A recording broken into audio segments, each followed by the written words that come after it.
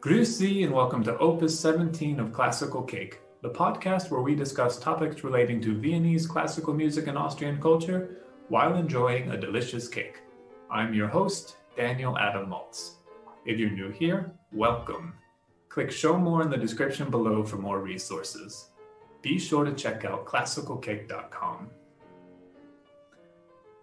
The Age of Enlightenment's ideals, centered around the power of reason, impacted art, philosophy, politics, and music of the Baroque and Classical eras.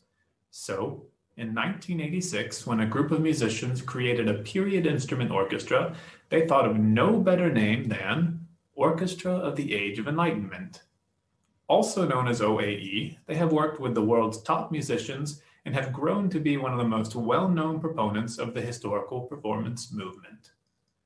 Today, we're meeting violinist Margaret Fulpes, co-leader of the OAE.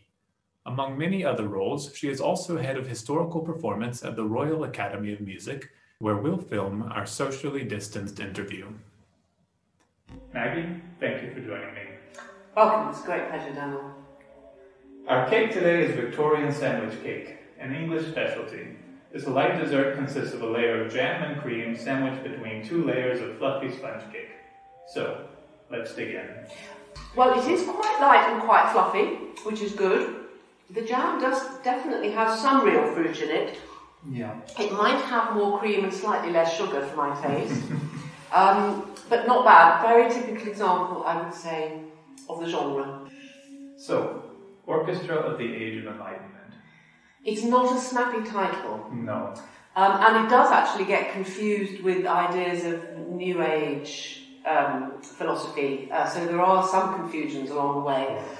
The name is very much centred around the idea of inquiry and reason and experimentation and open-mindedness, rather than focusing on a particular repertoire, although of course the music of Haydn and Mozart is particularly dear to our hearts. But I see the name as meaning a spirit of inquiry rather than of a historical or geographical moment from which we spring out. I mean, in fact, we play music from Monteverdi to Mahler, at least. But the spirit of inquiry, the idea of investigation, the idea of not taking fixed opinions for granted, but investigating how and why one does anything, is really the spirit of the orchestra, although rather wonderfully it does imply the music of the great Viennese classicists. Sure. Mozart, Haydn and Beethoven, of course. And do you find that these ideals behind this Age of Enlightenment, the reason, justice, have influence on all of the music that you play? Yes. Yeah. And of course, what's interesting is that sometimes one plays repertoire where those ideals were not necessarily the ones in the hearts and minds of historical composers or performers, but nevertheless, looking back through history, peeling off the layers of the onion of reception theory and practice of a lot of these great works, enables us to bring the same spirit of inquiry, even if, I imagine if one was in Monteverdi's Venice, not every performer was sort of allowed to have opinions there necessarily. I'm not quite sure, I'm just sort of guessing. And certainly the orchestras wouldn't have been full of women or of player directors, scholar directors, but we can bring all that spirit of inquiry to everything we do, really. Yeah, the idea that you're able to take the ideals from a type of era, yeah, and find this good balance with today's world. We've obviously made great strides in some areas and perhaps stepped backwards in others. Yes. But perhaps there's a link between the two. Yeah. I mean, we're not in the business of recreating things. It's not a sealed, not society. We're not sort of playing out battles in silly costumes or anything like that. We're not imagining that you can time travel back to Vienna, for example, in the 1800s. But I think that we are interested in examining what history meant for all sorts of people. I mean, it's very interesting in 2020 to look at that when we're actually considering the different histories that different groups of people have experienced over the years. I think there's there are clearly different histories for men than for women. There are different histories for rich people and poor people. There are different histories depending on the colour of your skin. And we're very much aware of that. And I think looking at music with fresh eyes is also interesting, that we look not just with the eyes of the moment in history in which we are, but that we look back and see what we can bring to that. Yeah, well, it is tempting everyone who loves old music and the interest in historical performance and period instruments. It is tempting to sort of have a romantic longing for an era, but it's sort of, I think, more difficult to take ideals from an era and then look at your world. Yes, I think one can certainly, actually, it's really worth thinking about what the historical performer might have been able to offer this music. We can imagine what some of the processes were on the part of the composer if we have additional material, sketchbooks, a variety of editions, accounts of concerts, all sorts of things. So we think about what the composer's world might have been like. We can investigate what the performer's world was like, who performed this music, how were they educated, what was the breadth of their education and experience, and we can also, I think, consider the historical audience as well, and that produces a lot of very interesting information. I mean, there's no doubt that if one plays music of the first half of the 18th century that includes dance movements, no 18th century audience would have needed much introduction to what the movements were, and would have understood things like tempi and affect and characterization very easily. A modern audience has probably absolutely no idea, and frankly neither do some modern performers. Yeah. So trying to understand what the historical performer and historical audience at least might have known, that's not the same as imagining that you can become them and get inside their skin, but actually a knowledge of what their knowledge base was, I think, is extremely important and interesting for us. Again, we're not going to just replicate that, because we then add our experience, our education, that whole thing. You can't undo you can't undo knowledge, you can't undo learning, you can't unlearn the first time one went to see Tristan and imagine that harmony had not happened. But we can, I think, start to learn about history from the point of view of some more ordinary people, actually, and not just the ordinary performer, the ordinary listener, and not just the king and the count. Sure. So, an early OAE mission statement says that the OAE aims to avoid the dangers implicit in playing as a matter of routine, pursuing exclusively commercial creative options, under-rehearsal, undue emphasis as imposed by a single musical director, and recording objectives being more important than creative ones. Are these still influencing the orchestra today? I think we're pretty good, actually. Certainly the never doing anything is routine. You'll never find a bunch of OAE musicians who take stuff for granted and just play it. There'll always be somebody who will stand up and say, well, why are we doing that? Why have we always done that? The lack of a single musical director is absolutely key. I think, to be honest, it might have been, in some ways it's problematic for some promoters who like the peg of the famous conductor who runs the group. And we know many examples of those. Great examples, by the way, but just different. We've always wanted to invite the people we work with, whether they're people from the modern conducting world, from the period performance world, whether they're player directors, singer directors, or whether we, in fact, do a little bit of DIY, do-it-yourself directing from within the orchestra, which is also very interesting. What I'd like to say is that a lot of music, particularly from the late 18th century, early 19th century, actually is about the way certain sorts of leadership and suggestions, not of authority but genuine leadership, is actually shared between groups of people. I think that a lot of the repertoire that's so very close to my heart at the end of the 18th century is actually demonstrating, particularly by Haydn actually, and Beethoven and Mozart to a lesser extent, ways in which collaborative leadership, invitations to comprehension and an invitation to agree or not is actually written into the music. And in an ideal world, I think that is the basis for harmonious relationships between people. That's why I'm so passionate about Haydn and about the late 18th century, is that I think what those composers have done through Enlightenment philosophy is to suggest how people might behave, to explain that people can behave badly, but actually to explore the human condition. I think Bach explores the human condition in relation to God and to things that are unknown to us. But what Haydn doesn't tell us about how to converse with each other in the quartets, I really think is not worth knowing. Yeah. So composers Handel, Mozart, Haydn, among others, came to London. What was it about the cultural climate here that drew? Yeah, it was. I think it was a fantastic melting pot, and it still is in a way. So I think that there were lots of different modes of music making, of methods of music making. I think London was very open-minded culturally. I don't know whether that's something about the English language. I mean, we certainly weren't bereft of music. The land without music, I think, is really not appropriate. But there were a lot of different musics going on. There were a lot of entrepreneurs. It was a big city. It welcomed people from all over the world. A real melting pot, I think.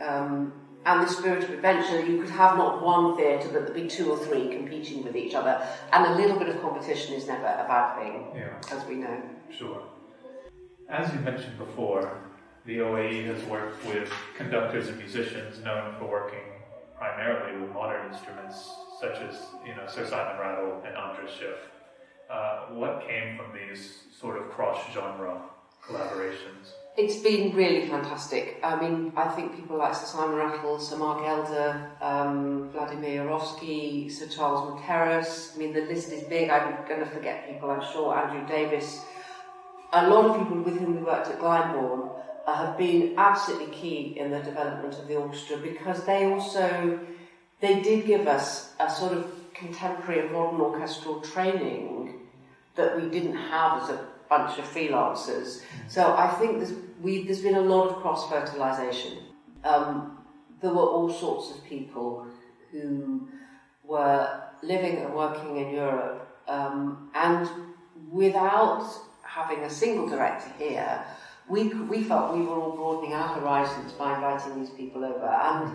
And of course, not everybody's ideas about music and particular repertoires appeal to everybody, but I think the answer is we just always embraced what we got on offer. We often worked with these directors in a bunch of single string players to go through repertoire, to talk about 19th century performance style at a time when ideas about 19th century performance were really new, about how we could bring the technology of the instruments and the playing techniques that came with that technology, and use that to inform our playing, and indeed for modern composers, and for modern conductors to be able to hear what that sounded like and to realise that the composers were pushing those instruments absolutely to their limits a lot of the time, and so were we, and experimenting. That was really like stepping back in history a little bit, I suppose, hearing things for the first time again. The OAE puts a massive emphasis on education, which is, of course, very much in line with this ideal of the Age of Enlightenment. You've worked extensively with schools, performed in non-traditional venues such as pubs, and created many, online videos and assets. How have these efforts benefited your audiences? I'm hoping that there will be new audiences and younger audiences. Music education in England is at an absolutely perilous state with the lack of provision in primary schools. That's the first sort of schools. And I think a lot of professional orchestras just see that if they don't do it, it will just not happen at all. We're now resident. Our offices are now at a large inner London comprehensive school called Ackland Burley. And the staff there, the headmaster in particular, has embraced this move and we're already looking at projects not only with the music department but with art, with science, with literature, with history, just about with dance, with everything you can think of. And it just shows that I think that the arts and culture need to embrace this idea of education with a capital E. I think some of the online videos have received sort of 2.5 million views now, which is just fantastic. I think it sounds pompous to say that music needs to educate, but I think our nature as human beings is to be musical. I think all human beings are musicians. And I think actually it is a sort of birthright to have some exposure to that. And maybe not, education is a rather sort of prescriptive word, but I think everybody has the right to have the musician inside them brought out. So I'm particularly interested in one thing, what's called the night shift. Could you tell us a little bit about this? You had this, don't you? The night shift, yeah, that's one of my favourite things, except we can't do them now because pubs are closed. Again, it was an idea of exploring a different demographic, a different venue from what are basically traditionally 19th century concert halls where you turn up like you do in church, you behave like you do in church, you sit back, something happens, sort of miles ahead of you, everybody looks like a waiter in a penguin suit, and there's often a white man with a stick apparently telling everybody what to do. And that's only one small snapshot of what music can be. And in terms of sort of socialising and re-socialising classical music, there are lots of small gig venues in London pubs where many people under the age of 30 hang out and go and hear sets of music, not long sort of concerts. And it just occurred to a bunch of people in the office one day that there would be no reason why those gig venues in pubs shouldn't have some classical music. And actually it was our orchestral fixer, I think, who came up with the idea of calling it the night shift. And I never forget the first one, being asked to do a pilot. It was very clear it was only a pilot because everybody thought, well, we had no idea how this would play out.